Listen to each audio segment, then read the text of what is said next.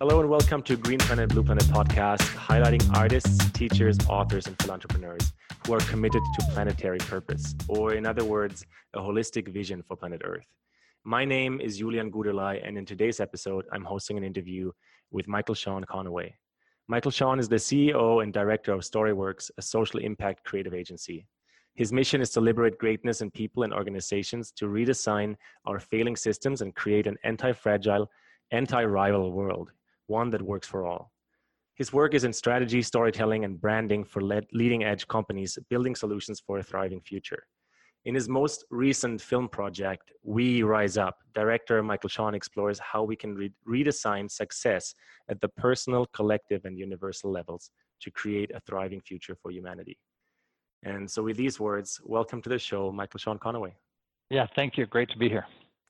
Yeah, I'm excited. We share a lot of the same passion topics, and you just produced an incredible movie that I can't wait to watch. All the trailers are really impressive. So what led you to start the storytelling into a movie format? Yeah, the work we've been doing since about the late 2000s, 2008 or 9 was really been with social ventures and personal growth and development companies, any company that we felt was trying to do something good for the people or good for the planet. And we used our kind of ninja skills that we honed doing television commercials and kind of traditional marketing and advertising to try to use what we have in our gifts to make a positive difference. And the more I got into things, the more I realized that nobody really has a holistic view of things. They are trying to either deal with something, little thing they care about, or make an improvement here or there, or they're focused on their for-profit side of their business, and so they have to be really careful about what they do on the for-benefit side. And it just felt constraining to me. I'm like, wow, we really need to take gloves off here. We're in a situation, especially with the climate, where action is required now. It's not required a generation or two from now. And so how do we actually start to make some of these systemic changes? And then the kind of the first piece of that onion is like, oh, well, in order to make systemic changes, we've got to let the world know we need systemic changes and that life could be different than we experience it. It doesn't have to be the way it is now. And, quite to the chagrin of many, enthusiasts over capitalism and the American system, it's not the only way to do it. There's many other ways that we can invent things. And then ultimately, the things that we have now were really designed and built upon intellectual ideas that were really 250 years old. So we have horse and buggy democracy, and we have economics based upon large distances and a seemingly endless amount of material resources. And none of them, and we have internet, mobile, hyper-connected civilization now. Certainly not horse and buggy distances, and we have economics that can very, very, very quickly scale to extract more resources than we have. And, high extraction of resources creates damage to the environment. Then we throw away most of the stuff we extract, and now we have net accumulation toxicity in our dumps and our oceans, et cetera, et cetera. And all the while we're kind of rowing our boat, and I sometimes think it's the capitalism boat. We're rowing it ever quicker towards the edge of doom. Like how fast can we actually mess up the planet and our lives so badly?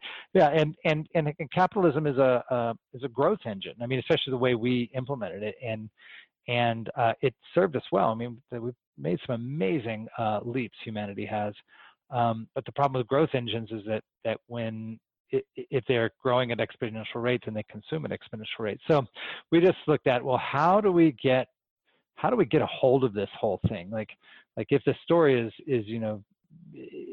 as big as it is, how do we actually start getting people to see or think of or understand all of that to be able to be something other than paralyzed about it? And so, we Rise Up was born out of that. Like, where do we start? We thought, well, we got to start where people are.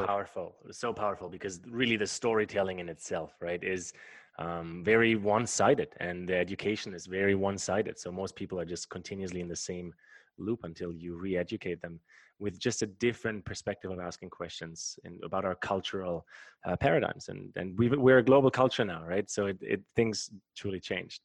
Fascinating. Yeah. And I'd like to say we're global, and we have like this limited set of information, and then we have these kind of, in America at least, and really on the rest of the world, these kind of nationalistic movements or protectionist movements versus liberal movements versus highly hyper-capital movements. But they're all really in a small set of space. It's not like actually there's a wide set of thinking represented in those. Actually, it's a really small, narrow set of thinking, and then most people don't see it. They don't see that they're trapped in a very, very narrow set of mimetic structures. And so storytelling is the best way to kind of get people to say, oh, wow, there is another way to think about things. And oh, wow, we actually could do things many different ways. And maybe we should be doing them many different ways instead of one way or another. And yeah, so our mission has really been to kind of create that on-ramp of thinking or on-ramp of experience for people in the films we're creating, and then ultimately be able to envision a future that's discontinuous from the state we have now. That's a leap in wild proportions. If you think about the founding of the United States, and not only that, but all the democratic and capitalist movements, going from feudal systems and going from church or wealthy landowners owning everything, or kings and queens owning everything, to private property and to democracy, was a huge leap. It was massive, but the leap we're talking about taking next, I think, is even greater than that. At least it's needed to be greater than that if we're going to avoid the existential dangers. Absolutely, and it will have to be quite a bit different than in the past, right? I sometimes I like I think Daniel Pinchbeck was quoted to say that, and I recently had him on the show. Like, revolution is an outdated concept. What we need is a metamorphosis, right? And the metamorphosis, in the past, it was usually establishment and then the counter, the revolution to the establishment. But truly, we kind of need both of those to meet at this point. And you kind of have a hard time expecting an establishment to change when things are working in their favor to continue an exclusivity of rights, of power, of money, of whatever it may be. And so the education and the storytelling of broader masses, I think, it's so vital, and I'm so fascinated with that, because this is basically also how this podcast came to be, right? It's just this notion, like, we need to tell more stories around this quotation marks here, like this new earth we're wanting to build, because the earth itself will be the same, but our consciousness will continue to upgrade and up-level and expand. Yeah, great. You just mentioned a couple of things there that are great, because you're right. If we we don't see that establishment and anti-establishment are actually all part of the same thing. We don't see that we just want to reinvent hierarchies, and the anti-establishment is going to become the next establishment, and that old cycle is really not going to get us there. It turns too slowly, and it's not bold enough.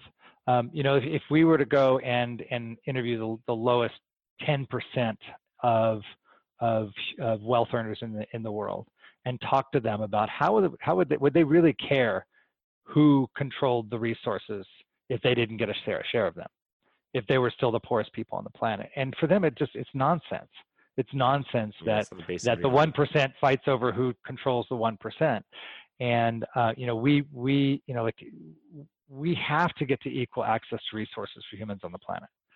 And that is not a us and them. It's a we statement, and I think it requires a courage. Courage to let go of that disparity. Daniel Schmachtenberger says a lot that, we and for that matter, Buckminster Fuller, we actually have the resources to take care of everybody. We just choose not to. And we have this hierarchical fear that if I am not dominating and succeeding in this capitalistic paradigm, then I'm failing and falling, and I'm going to starve to death. Well, in a way, we look around at that seems true. There are people that really don't have, and that really do starve, and wow, we don't want to be one of those, and so maybe we should strive, we think. But it's all inside of the same paradigm, versus saying, hey, wait, let's just stop a minute, time out, like, everybody set down their toys for a minute, and let's talk about what would an equitable distribution of resources look like. And as it turns out, we have such mass accumulation, to have people having, tens of billions of dollars of wealth that they can't even do anything with, that they, that becomes trapped wealth, that actually doesn't flow and grow anything. It's ludicrous. But we can't see that inside of things. And so when we started We Rise Up, that was where we started. It's like, what does success look like? What does it mean for me to be successful? Does it mean get a bunch of stuff, like a big bunch of stuff, like big bunch of stuff, and a big house to put it in, and lots of cars and lots of land? And if I could get a lot, then maybe 2 or 3 generations from now, my family would still have a bunch of stuff. And you look at that, and it's so toxic. You see generations later that they have this kind of, they feel robbed by the wealth that's been left to them more than they feel taken care of by it. A lot of of guilt over where that wealth came from. So that's not it. And then if you're a self-made person, like Moby was in the film, and he talked about, like I thought when I got rich and successful and famous, everything was going to be great. And he's like, it wasn't. It was worse. I was less happy when I achieved all those things. And so if we have a success model that bankrupts the planet, that is so off base as far as what's personally fulfilling, then what could be a new success model? And so We Rise Up, the first third of the movie really looks at shifting from a model of consumption to a model of contribution. What if success was measured on how much you contributed to the world? And then how would you actually go about contributing? Well, you do that by figuring out what your gifts are and what your purpose is, and put them to work where they're most needed. Doesn't have to be big and grand. You don't have to save the world or feed all the starving people, but giving your gifts, whatever they are, in a way that is of service actually is a great model of success. You say, wow, if that gets out of control, everybody's going to be giving to everybody else, and what's going to happen? Well, all of a sudden, all the problems are going to be taken care of. All the people will be taken care of if we actually did that. And then we spun out from individual success, looking at collective success, and what does it look like for us in groups to come together with this contribution mindset. And there's some good models now with social ventures who are making good profits, but also doing good in the world. And I think some emerging models right now we're beginning to look at what is the relationship between my livelihood and my collective livelihood and the world, and how should it be in right proportion? If you look at a natural ecosystem like the rainforest, the waste of any organism is the food for another one.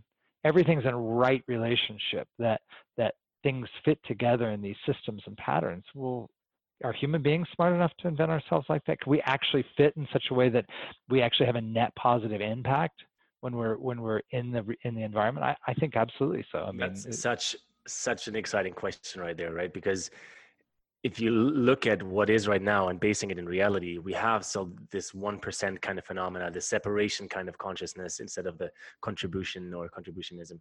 So we're also talking about a transition from a point A to a point B. And so answering the question, I guess we are smart enough. And the question becomes like, what does it take to transition? What does it take to kind of, take apart the current ways of thinking and establishing new ways of thinking that allow for that on-ramp, that allow for that next, that next society system or this cultural system, Yeah, and the possibility that system may not even be a system. It may be a collection of loosely integrated experiments or loosely integrated different things. I think we have fallen for the monolithic as human beings. We love the empire. We love the big sweeps of monolithic lawmaking and history. But if you look at nature, conifer forests are not standing in the Amazon rain basin. They're not. They're in their own climate, in their own space. Well, what does that mean for human beings? Well, it might mean that, hey, I want to be part of I actually want to own nothing. I just want to have a good place to sleep in 36 cities around the world and projects to work on. I don't care about income. Or maybe that, hey, I actually want to make a thing, but I want to be with other people that make those kinds of things. Well, why would the rules for me, who doesn't want to own anything, and somebody wants to make a thing, why would they need to be the same? There needs to be interfaces between these smaller groups and systems, ways of interacting healthily.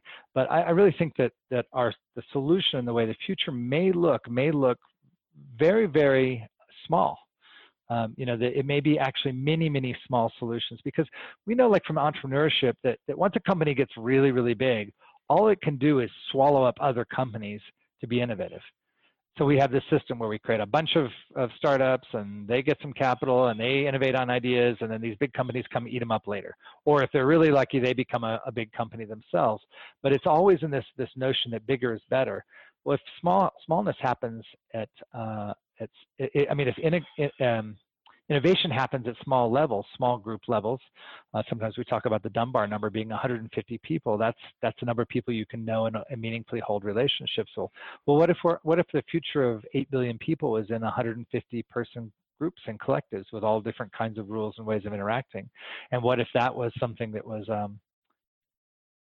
kind of interacting naturally? I mean, I think that's something for us to look forward to, versus saying, hey, Michael Sean, are you going to invent the next monolithic system that's going to take care of all the planet and figure out all the ways that we're going to interact? I'd place my bet on the classic question from the old consciousness, right? It's like, what's the silver bullet solution, and can you make it? I might even pay you $1 billion for it. That's right. And I certainly, from being in this conversation with many, many smart people, it's like, we are smart enough to figure out all these things, but we're not smart enough to figure them all out at the same time. Anytime you start to solve one problem, it starts messing up other systems. And so you have these cascading unintended consequences. The only way that we can actually innovate at the speed which we need to is for experimentation and lots of people trying different things. And then quite contrary to human behavior heretofore, is to stop this incessant desire to say that what I am doing is the best way to do things and it's best for all human beings. To say that this is good for me and the people that actually want to do this thing, and maybe something else is good for other people. And I'm not talking about moral relativism here. I'm not saying that anything goes creates the future of humanity. I am saying, though, that in order for us to solve these really, really big cultural problems, like, for example, how do we move from win-lose game dynamics to win-win game dynamics? How do you, we've not been raised in a truly win-win or omni-considerate, where even the planet's being given a seat at a table. We've not been raised in that environment, so none of us are super well suited to doing it individually. But we could all come up with an experiment. Hey, why don't you and I get together and we'll experiment with this thing where we actually take off the table that one of us is going to do better than the other of us in exchange. Let's just take that off the table and work really diligently to try to imagine that for two communities or collections of people or a group of people. And I think at those smaller levels, we can figure that out. Now, how that translates is that if we have great information architecture, we can share our wins with everybody else. Hey, look, we did this over here and it worked really, really well. Take it and use that. The other piece of that fits right with that is intellectual property. Like, how can we solve the world's problems if every time one of us comes up with a great solution, we own it, and now nobody else can have part of that solution? It's like, what is our gift to humanity if we're charging entrance for it? So how do we? The interesting part about that, what you're mentioning with both those pieces, is that we already have incoming reality timelines, where these constructs are getting a little bit less dense, right? So a lot of people who invent new things want to own their rights to it, but some people don't. And like Tesla, for example, that took them a few years, but then they started saying this is actually public good to a certain degree, right? Yeah. We are at a time on the planet which a lot of people are unfortunately not aware of, but right now we're about 7 or maybe 8 billion people, and half of the planet's population is 28 and younger. Yeah. Which means we're at a time on the planet where half of the world's population grew up with the internet and space travel as a normal thing in our consciousness. So we're so far beyond the horse carriage and kind of buggy metaphor from earlier. And then these people, me included, I'm 31 at this point, we're longing for systems or post-system world for it to reflect the global way we feel interconnected. Yeah. Yeah, great. I mean, and youth have less to lose. I mean, that's the way it goes over and over again. I think Timothy Leary said it. That don't trust anyone over 30. I'm over 30, so don't trust me. But like really make your own thing. Figure out what part of that is, and that's a big part of We Rise Up. Is like, what is yours to do? What is your thing to solve? And who are your people that are going to do that with you? Figure that out and get started. I mean, it's really, you know, I think the model or the notion that we used to have of like, oh, I'm going to make money, then I'm going to do good, that's out. Now make money and do good is like good, but even better is like just figure out what it is you're here to do, and figure out how to magnetize the resources to do that, the talent to do that. And because we have such mobility, you know, especially in the Western world, we have such mobility. Actually, mobility all across the world. I mean, you see so many great engineers from different countries and idea people moving. Now we need kind of cultural agents as well that are going to actually help us to you know, bring in some of the new cultural elements of that. So yeah, and then our film We Rise Up ends up with looking at universal success and evolution waking up to itself, and or self-organizing universe is one of the principles we really believe in, that if you're doing your thing and kind of solving the problems you're out here to solve and reinventing culture and society, that if you just trust that the self-organizing principle is going on, then nobody has to figure it all out. We just have to let it kind of grow up together, and then we get that collective intelligence when we're all doing you know, kind of our highest good and our highest work, and then we're trusting that everybody else is doing that. Then we have this multiplicative effect. And that's different than exponential, right? That's to the third or the fourth or the 100th power versus the power of 2. We actually get this massive rising up of value and recreation for humanity. So beautiful how you're eloquently putting this, and I think there's a few things I'd love to touch on before we kind of go into how We Rise Up is a movie, but there's also a sequence and certain series that come with it. One of them is trust, and trust is a main topic in all of my episodes. So it just comes up over and over again. And the other one is cultural, almost like, you know, ambassadors or cultural narratives and new cultural pioneers. And for you listening, you know that about me at this point. Like I've been around the world since I'm a teenager, and you know, I started in Paraguay as a 15-year-old, Michael Sean, and it just took me everywhere. I couldn't stop. I got addicted to it. I turned a polyglot before I was 20. I spoke 5 languages right away, and not because I had this desire to show off with my skills, but simply because it was useful to connect with other humans. And I was privileged enough to get that exposure from life, right? And so it made me realize things about culture that other people can't really see or pick up on, which is how, you know, linear some cultures are, and then how globally we have Americanized, which I think everybody has kind of taken account of at this point. But it made this notion very alive in me, and you just touched on it. In some way, shape, or form, we require cultural role models. And out of some reason, the role models so far have been celebrities and sports stars and athletes and people in the movies. And while I don't think that's completely wrong, I think it's just very limited. And it's a very singular way of spreading culture. And so how did that topic of cultural ambassadors or cultural stewards come up in your movies and your work?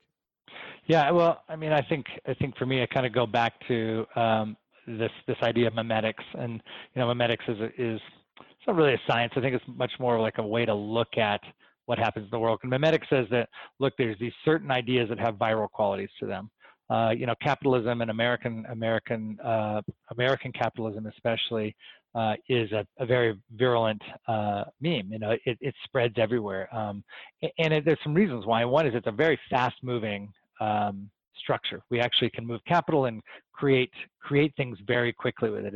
It's kind of the most and best way to grow something quickly, and people get personal wealth out of it, which means that they get out of, you know, kind of a survival mentality. So it's got a lot of great things. And you might even say the memetics of kind of the American version of that might come from Native Americans and some of the things that the Europeans found when they came here. All these things are great. And you know, like, we need new ideas. I mean, that's just all there is to it. I mean, like, that understanding that ideas are viral like that is great. And we don't want to sit around waiting for the virus that's going to save us all. So we really have to start getting new things into culture. New things start with new experiences, doing new things, 1, and then 2, telling stories about the things that we're doing that carry the value of those experiences. So you go to Paraguay and you have experience of another culture. That's great, but it's even better when you tell a story about it. And you let's say, wow, when I was in Paraguay, they saw things differently. And what I learned about my culture is, and then you share that story with somebody, and then it has a chance to spread. Now, some stories you may have to go to Paraguay to get it for yourself, and that's great. But we really want to find the stories where where they're large enough that they don't require specific experience to understand them, and they're large enough to generate new kinds of behaviors. So, the work we're working on right now is a series called The Futurist. It goes forward 75 years in the future. We look at the future of cities and food and transportation and fuel and the human body and future of the biosphere and future of humans in space. And with each one of these, what we're looking to do is not predict the future. We're looking to tell stories about the future in which we've solved some of these big systemic problems. And so we can get a glimpse. What would it look like for us to have a world that worked for everybody? What would it look like if humans were net positive to the planet every year? Well, we don't really know. We can make some declarations this would be good, but we don't want to know what it looks like. So a lot of the work that I'm trying to do right now is give us a picture, a vivid vision of a viable future for humanity. If we can have those visions, then we can work towards them. And I grew up, I'm a little older than you, but I grew up, I was really little when Star Trek first came on TV and first space generation. I was obsessed with space stuff. But if you look at the very first 1969 Star Trek, you go on the deck of the Starship Enterprise, and it's interracial. There's a black woman who's in control of communications, and there's a Russian sitting next to an American, and there's a Scot, and there's a guy who's an alien who pointy ears, and they're all working together. And they didn't stop and say, hey, time out, everybody. I want everybody to notice that we're showing a new cultural paradigm called integration and diversity. They just did integration and diversity like it was normal, natural. And normalizing something like that is powerful. And I don't know if you know a little other anecdote, but Star Trek was the first interracial kiss on TV. You think about it, I did not know that. That's a massive leap forward. Yeah. Is this science fiction, or is this a cultural, like a culture change agent concept? And I think it was very much a culture change agent concept. It just happened to be in space.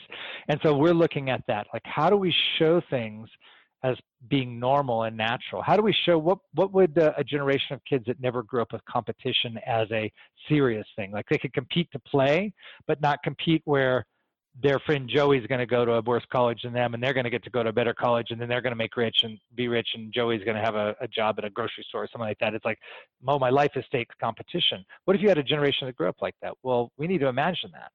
We need to see how they would be different from us. And when we begin to see how they're different from us and see what their cities are like and see, oh my goodness, they have a city without any roads.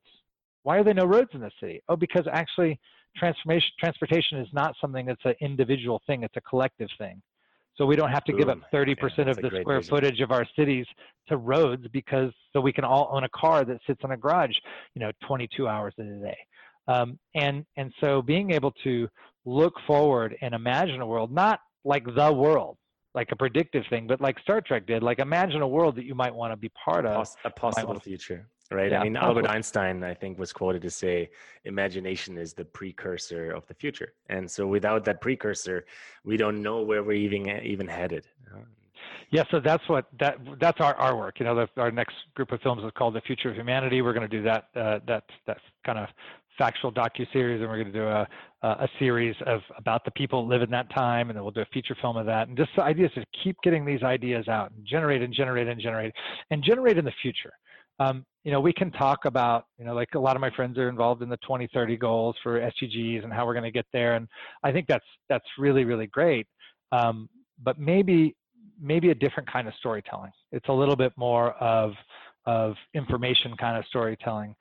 I'm really interested in this inspirational kind. Like, how can we inspire a better humanity? How can we inspire ourselves, for that matter, to just like figure it out?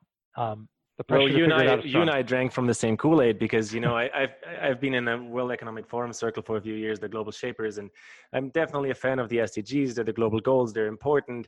That's great. And it's the to-do list of the world for the next probably 10 to 15, maybe 20 to 25 years. Without being too sure about those timelines, of course. But that's just it.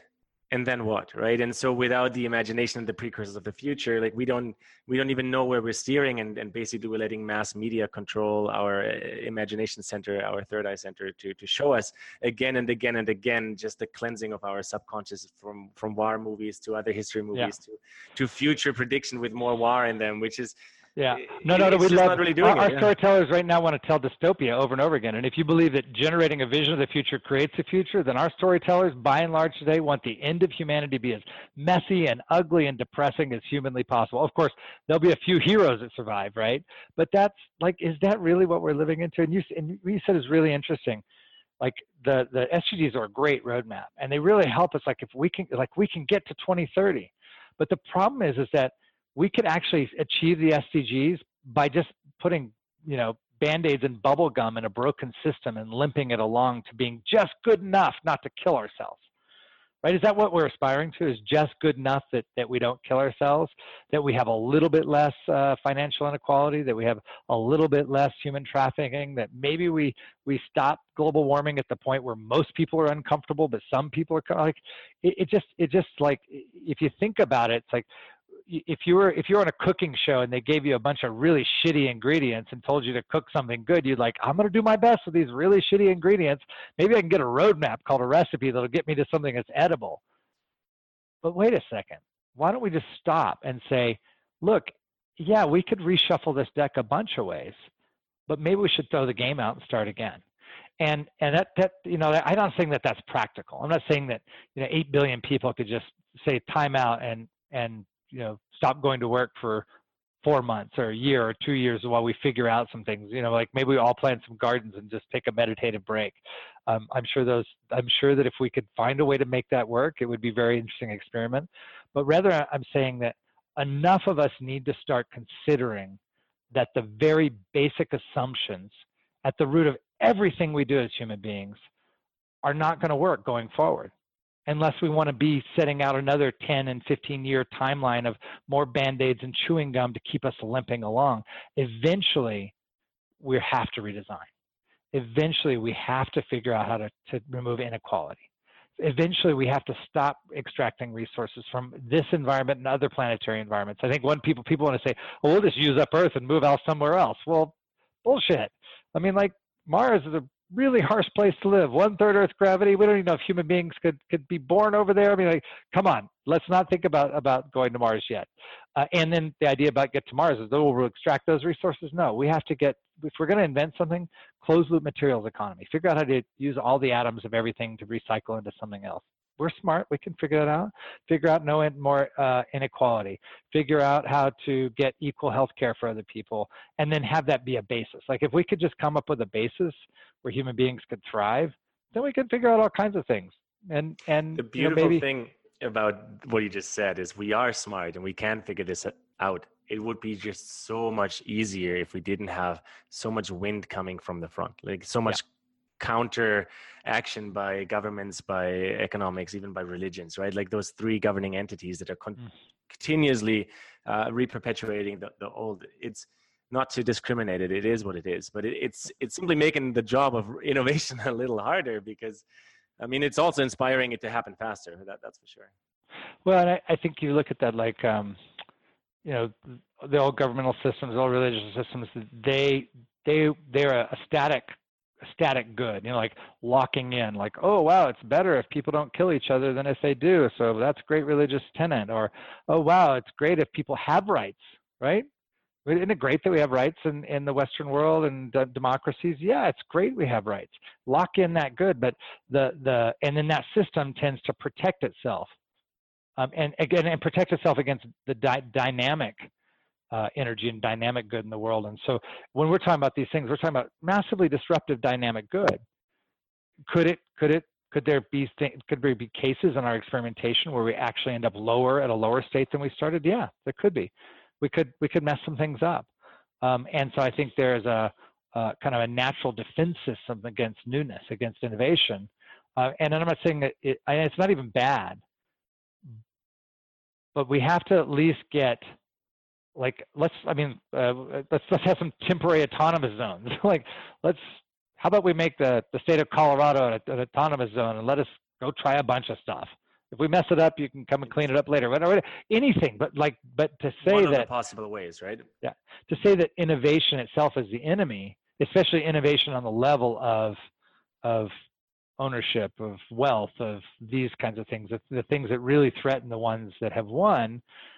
That like, you better be really clear about what for. And that's why, there again, I think small makes better sense. If we were to say, hey, look, we're going to overthrow the United States of America, beep, we're going to overthrow the United States of America and install a brand new system, that's a high risk maneuver, right? It's highly risky for the whole planet. But if I'd say, hey, look, in Carbondale, we're going to set up a collective that farms herbs and does vertical growing and has no salaries and group ownership, and we're going to start a cryptocurrency so that we can transfer our IP to anybody that involved. We could, like, what's the risk? I mean, like, really, what's the risk?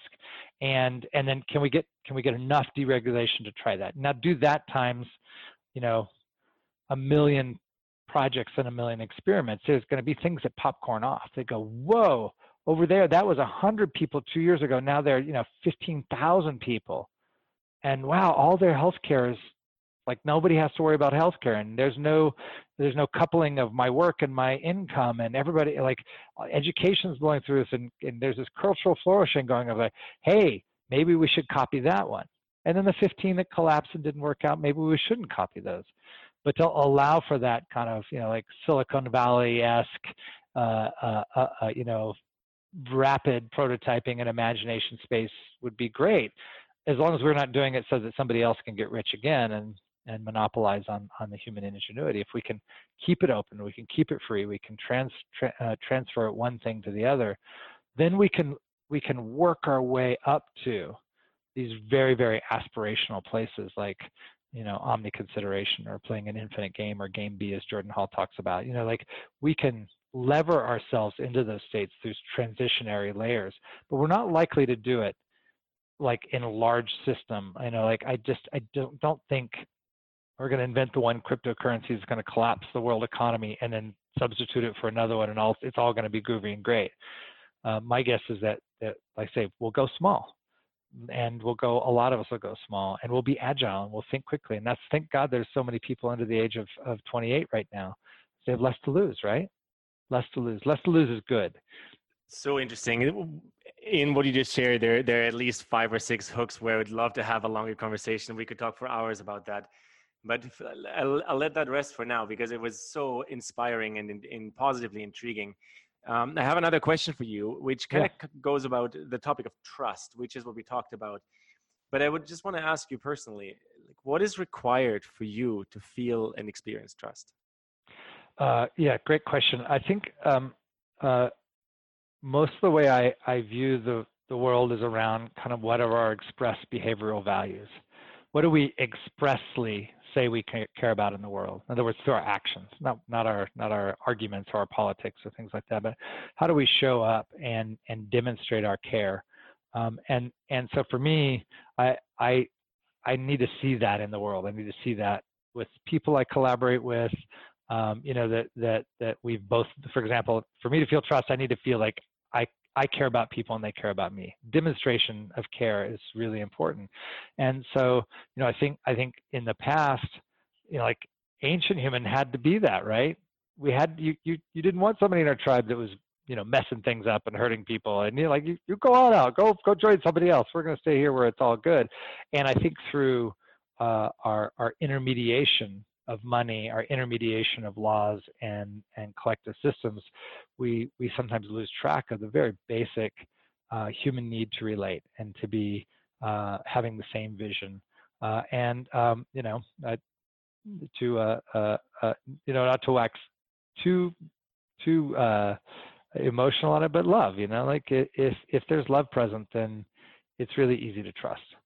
And I think that we make it really complicated with, like, how we're going to have trust in the future. That Dunbar number makes a lot of sense. With 150 people, I can love and trust everybody because I know everybody. At millions or tens of millions or hundreds of millions of people together, how do I know people? How do I trust them at the emotional body level and the spiritual body level? Well, I don't know anybody that's solved for that. If they do, please let me know. I'd love to know how you get that level of things together. And then how those groups of people interact. Maybe they interact. I mean, if you think about 6 degrees of separation type notion, if you stood in 6 separate communities and you were a go-between between communities, you could actually hold that kind of personal connection across groups. And then if our economic system wasn't such that we're incentivized to do nasty things to maximize our own wealth, if there was no incentivization for that kind of behavior, if our wealth status and we're going to be taken care of on the planet was not determined upon how we quote unquote negotiate and deal with each other, then we might have this capacity to have a lot more of that kind of loving based trust. And I'm not arguing for utopia.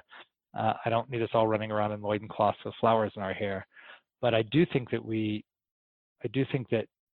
that those of us who have the experience of love as a basis of trust,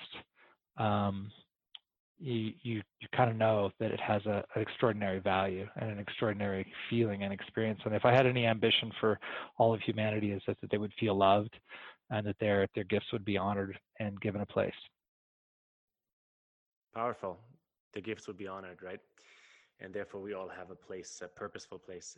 There's so many beautiful concepts you synthesized and put together in this short hour we have together.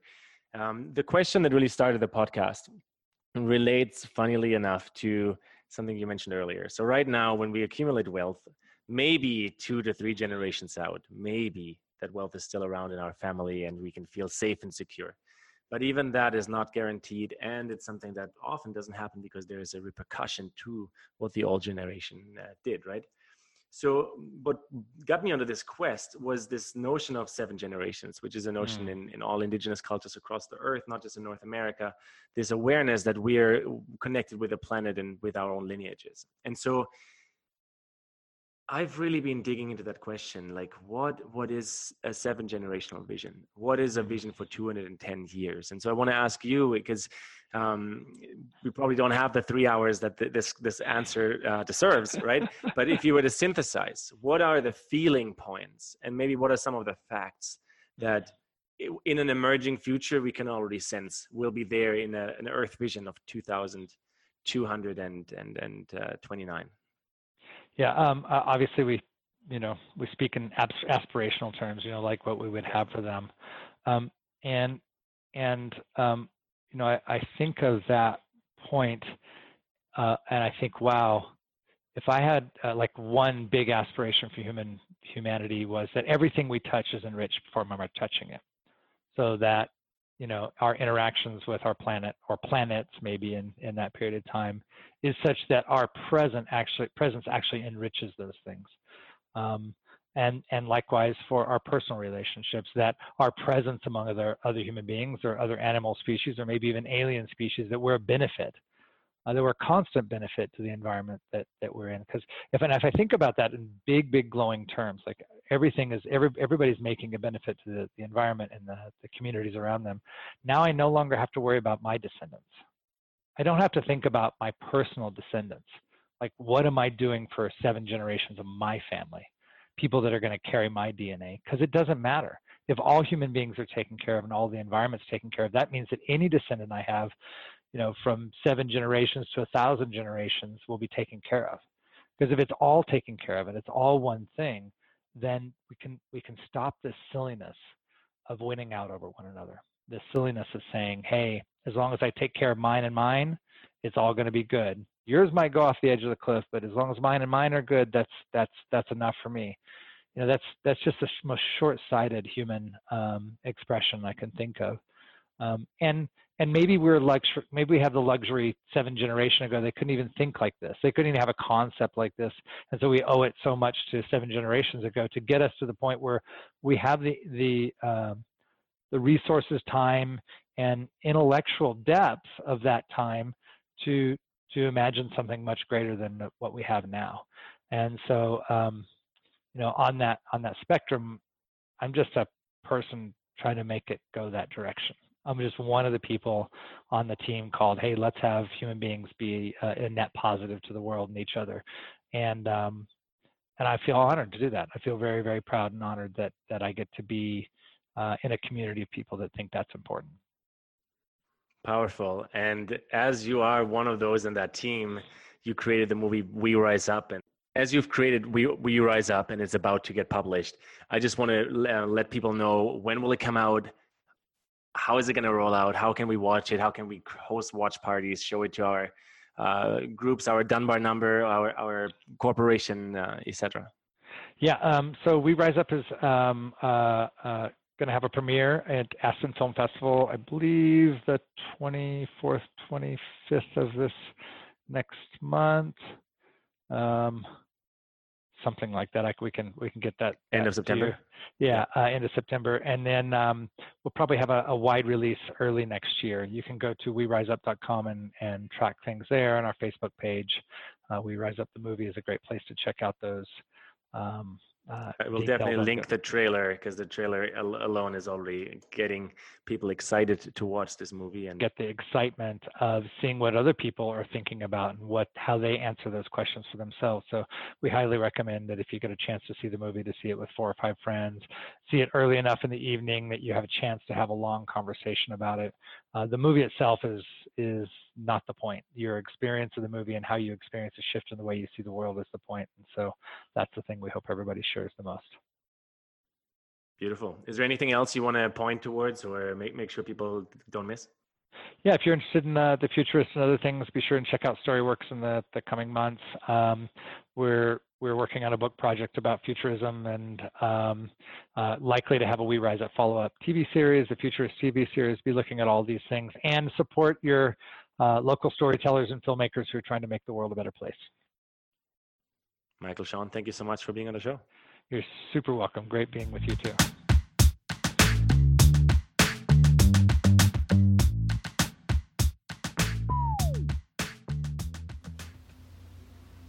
And that's that, another episode of Green Planet, Blue Planet podcast. I truly hope you had a good time listening to this interview and gained some form of new perspective, insight, or knowledge that serves you, that enriches your life. And if that's the case, make sure to share this episode, subscribe to the podcast, follow the social media on Facebook, Instagram, and YouTube, and simply be part of the conversation. One step at a time. Wherever you are, have yourself a stellar day.